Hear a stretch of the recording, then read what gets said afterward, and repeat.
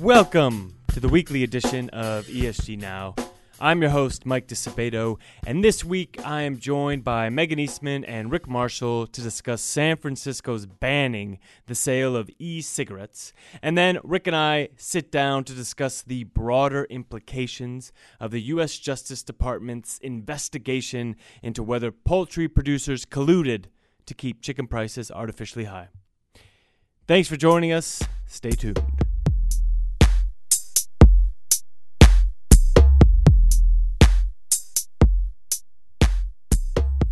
Okay, San Francisco's Board of Supervisors voted unanimously Tuesday to ban the sale and distribution of e-cigarettes within the city limits. Now, Juul actually accounts for 70% of e-cigarette sales, so it's basically a ban on Juuls. And when I talked to Siyu Liu, our non-smoking tobacco analyst, she told me the San Fran ban was actually in response to what city officials saw as milquetoast FDA regulation enacted in 2018 to curb the usage of e-cigarettes by minors. Now, usually here's where we would do a stat card for Juul, our story protagonist, but Juul is a private company. However, we do have a stat card for Altria, who distributes Marlboro cigarettes in the U.S. and owns about 35% of Juul. We rank Altria at a double B. But this is a story that touches on an industry-level problem. According to the U.S. Center for Disease Control, 90% of smokers start before the age of 18. So companies obviously know this. Minors are their biggest customer base. That means Altria knows this. Philip Morris International knows this. We rank Philip Morris at triple B, by the way.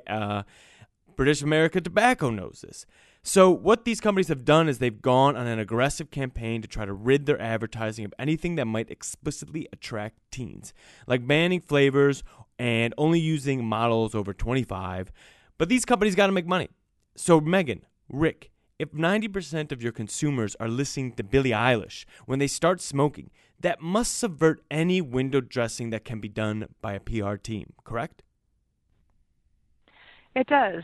And, I think it's fair to look at the tobacco industry and say that you can have companies that are worse and companies that are better in terms of how they address this marketing thing and how much they quietly target children.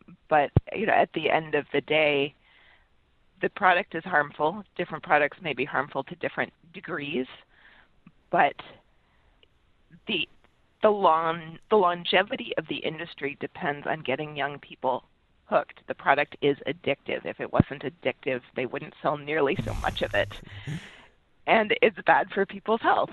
So you can have less bad and more bad, but at the end of the day, I think that the whole industry in the long term may be looking at diminishing viability. Not tomorrow, not next year, but if you look at trends among regulators and if globally, and if you look at trends among investors globally, people are looking at the tobacco industry, and whether that's e-cigarettes or heated tobacco or the old-fashioned kind, and saying, we're not sure that this thing has legs long term. A lot of the reinvention has not been to come up with new products or come up with healthier products. It's been reinventing themselves as a business so that they're better able to move into and compete and lobby in markets where they still have an opportunity for growth. Yeah, but that growth is basically supported by e-cigarettes and vaping, right? I mean, that's where the industry seems to be going. So can Juul, which actually people do claim is better for you than cigs, that's never going to be proven by the FDA, but the companies certainly claim that it does. Does that mean tobacco companies can rebound from diminished growth using e-cigarettes or the variety of e-cigarettes that are out there? I think in the short term it will. And this is entirely anecdotal, but I have a number of friends who are high school teachers, and they talk about catching kids vaping in class because with Juul they don't have this billowing vapor to give them away. It can be very subtle in their sleeve or their phone case or whatever. So you can see that it's happening, and obviously this is where the concern is coming from the FDA and from San Francisco and all sorts of folks commentating in the media and so on. But I'm still thinking here longer term. So like I said, not this year, not next year, but over the coming decades. There's just widening recognition and understanding that this is not good for society. And I think investors are seeing not only is there this social impact to it that they may be concerned about from an ethical perspective, but that they seem to think that the regulatory regimes globally are going to crack down more and more, and that the industry is not going to be a good long-term bet.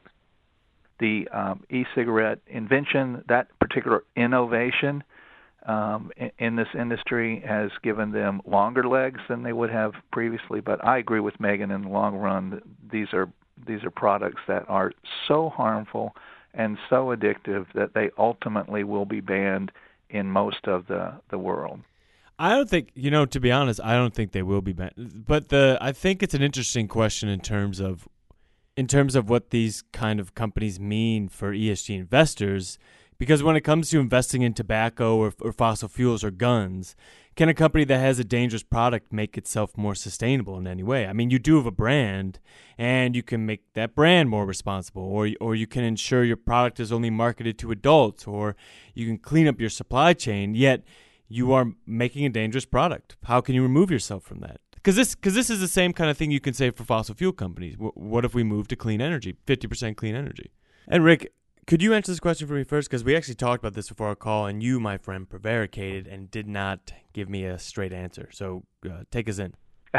Okay, let me be clear. They can do it for a while, but ultimately I would say no. Mm-hmm. Not without getting into a different business altogether. And I think an interesting corollary, you brought up fossil fuels, and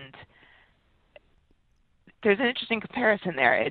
There's some debate going on in the investment world around tobacco companies and likewise fossil fuels about divest versus engage. Yeah. Is it worth holding these companies so that you can talk to them and try and get them to change their behavior or change their product mix? And the idea, like if you think about natural gas as a transition fuel, long term it's a fossil fuel, it's going to have to go for a low carbon economy, but in the shorter term it's a lot better than coal. And so different investors come down in different places on that, as do different environmentalists, and with good reason. It's one of those things where reasonable people can take different views.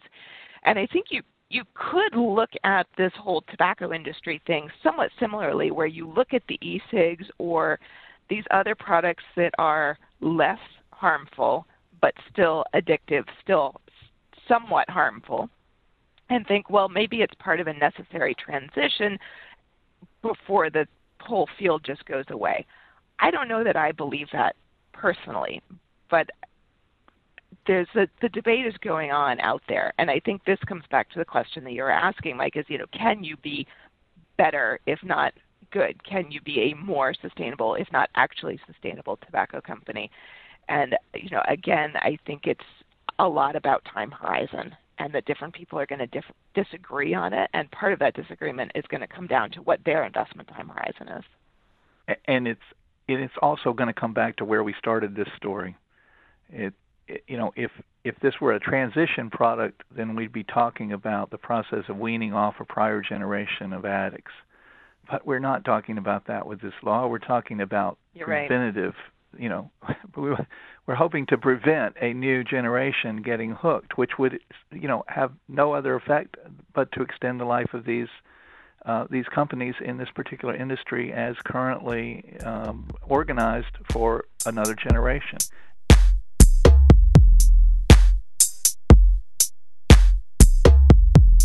Okay, for our second story, the U.S. Justice Department launched a criminal investigation into whether top poultry processors colluded to keep chicken prices artificially high. The processors involved are Tyson Foods, Pilgrim's Pride, Sanderson Farms, and Purdue Farms. So I want to give you our stat card as we do. Here's the context. Unfortunately, Purdue isn't covered by our ESG research team, but Tyson and Pilgrim is ranked at a double B, and Sanderson Farms is at a B. However, after giving that context, I don't think illuminating on each of these companies' different risks is vital to the story, because this story is more about antitrust law than how we industrially farm poultry. At any given time, there are about 20 companies under investigation for anti-competitive practices or antitrust violations, and while that is only about 1% of the MSCI ACWI Index constituents, the rulings do weave themselves into the structure of the U.S. and global economy. So Rick's here to discuss how this is going to impact the economy. And Rick, I ask you, who is most impacted by this chicken collusion? In previous cases, the idea of colluding to set a particular price can be disadvantageous both to consumers and to suppliers. The real problem here is the power of the corporation being used to abuse the competitive marketplace. And it could impact consumers. It could impact suppliers. It could impact other members of the supply chain, distributors, truckers. I mean, these things have a way of filtering out. But the ultimate concern is abuse of corporate power. And the idea here is to prevent manufacturers from taking undue profits by coordinating their efforts together and artificially inflating prices. Well, okay, but how is that different than, say, Amazon? But before I go into that, I want to give some context quickly about antitrust laws in the U.S., if I may, because initially antitrust laws were established to protect economic structuralism, and then in the 1970s there was a new interpretation of the law by what is now called, I think, the Chicago School, that said actually what we care about with antitrust is price theory. We want to make sure prices are low for consumers, and if one day chicken farmers, for example, were to ever collude and they make chicken really expensive, well, that's a problem. I want my chicken. But okay, so going back to Amazon after that, and keeping that in mind, doesn't Amazon set prices in mass? Like, is there a difference between chicken collusion and Amazon saying we're only going to charge $9.99 for these plastic buckets no matter what, and so everyone has to pay that price? Well, the difference is simple. The difference is that there are other vendors like Walmart or Target or eBay, there's a multitude of other options that a consumer would have to purchase that product or its equivalent. And so in that case, it's a totally different circumstance. Now, there may be concerns about the size of the market where Amazon is the dominant player or even the only player, and those things can be looked at, but it's a very different kind of situation from what you're talking about with the chicken products. Well, why? There's small chicken producers. We can all go find another chicken producer, can't we? I mean, Purdue and Tyson and all of them do have a big market share. But technically, I could go to a smaller scale chicken farm, right? Technically, you could, and you could go local, at least part of the year. But the way the law is organized, it looks at the degree of control asserted by the parties involved over a particular market. So it's not an absolute thing. It's not like there are no options. It's the percentage of influence. So there's a number of complicated things that have to be looked at in order to trigger this. All right, that's it for the week. I wanted to thank Megan Eastman and Rick Marshall for joining me to discuss this week's news with an ESG twist. I'm your host, Mike DiSabato. If you like what you heard, please don't forget to rate and review us, and of course subscribe wherever you listen to podcasts. It really helps. Thanks so much for listening, and talk to you next week.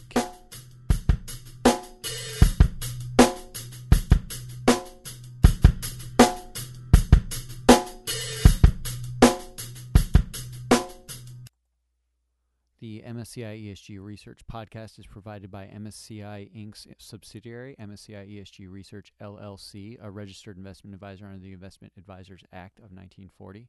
And this recording and data mentioned herein has not been submitted to nor received approval from the United States Securities and Exchange Commission or any other regulatory body. The analysis discussed should not be taken as an indication or guarantee of any future performance, analysis, forecast, or prediction. The information contained in this recording is not for reproduction in whole or in part without prior written permission from MSCI ESG Research.